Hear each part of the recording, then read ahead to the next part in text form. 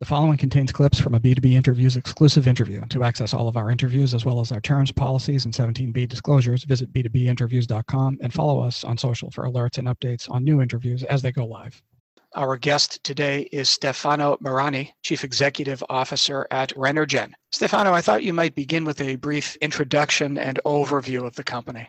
We have South Africa's first and only onshore petroleum production right for a natural gas field. But then more importantly, we have the richest concentration of helium on the planet, an incredibly rare gas and under short supply. We acquired the asset on the Johannesburg Stock Exchange in 2015.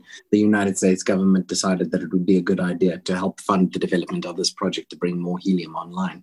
Educate us a bit more now in terms of the helium markets as it relates to pricing, applications, etc. If I had to ask the average person listening to this today if they knew what helium was, I'd say 99% of the answers would probably be that it's used in party balloons. And the largest segment of the market is MRIs and CAT scans. This podcast, for instance, would not be able to take place without helium because you can't manufacture basically any form of really sophisticated technology. But then it's also used in a bunch of other really cool things like the Falcon 9 rocket going into orbit used the same amount of helium as 2 million party balloons, which I thought was just a really cool fact.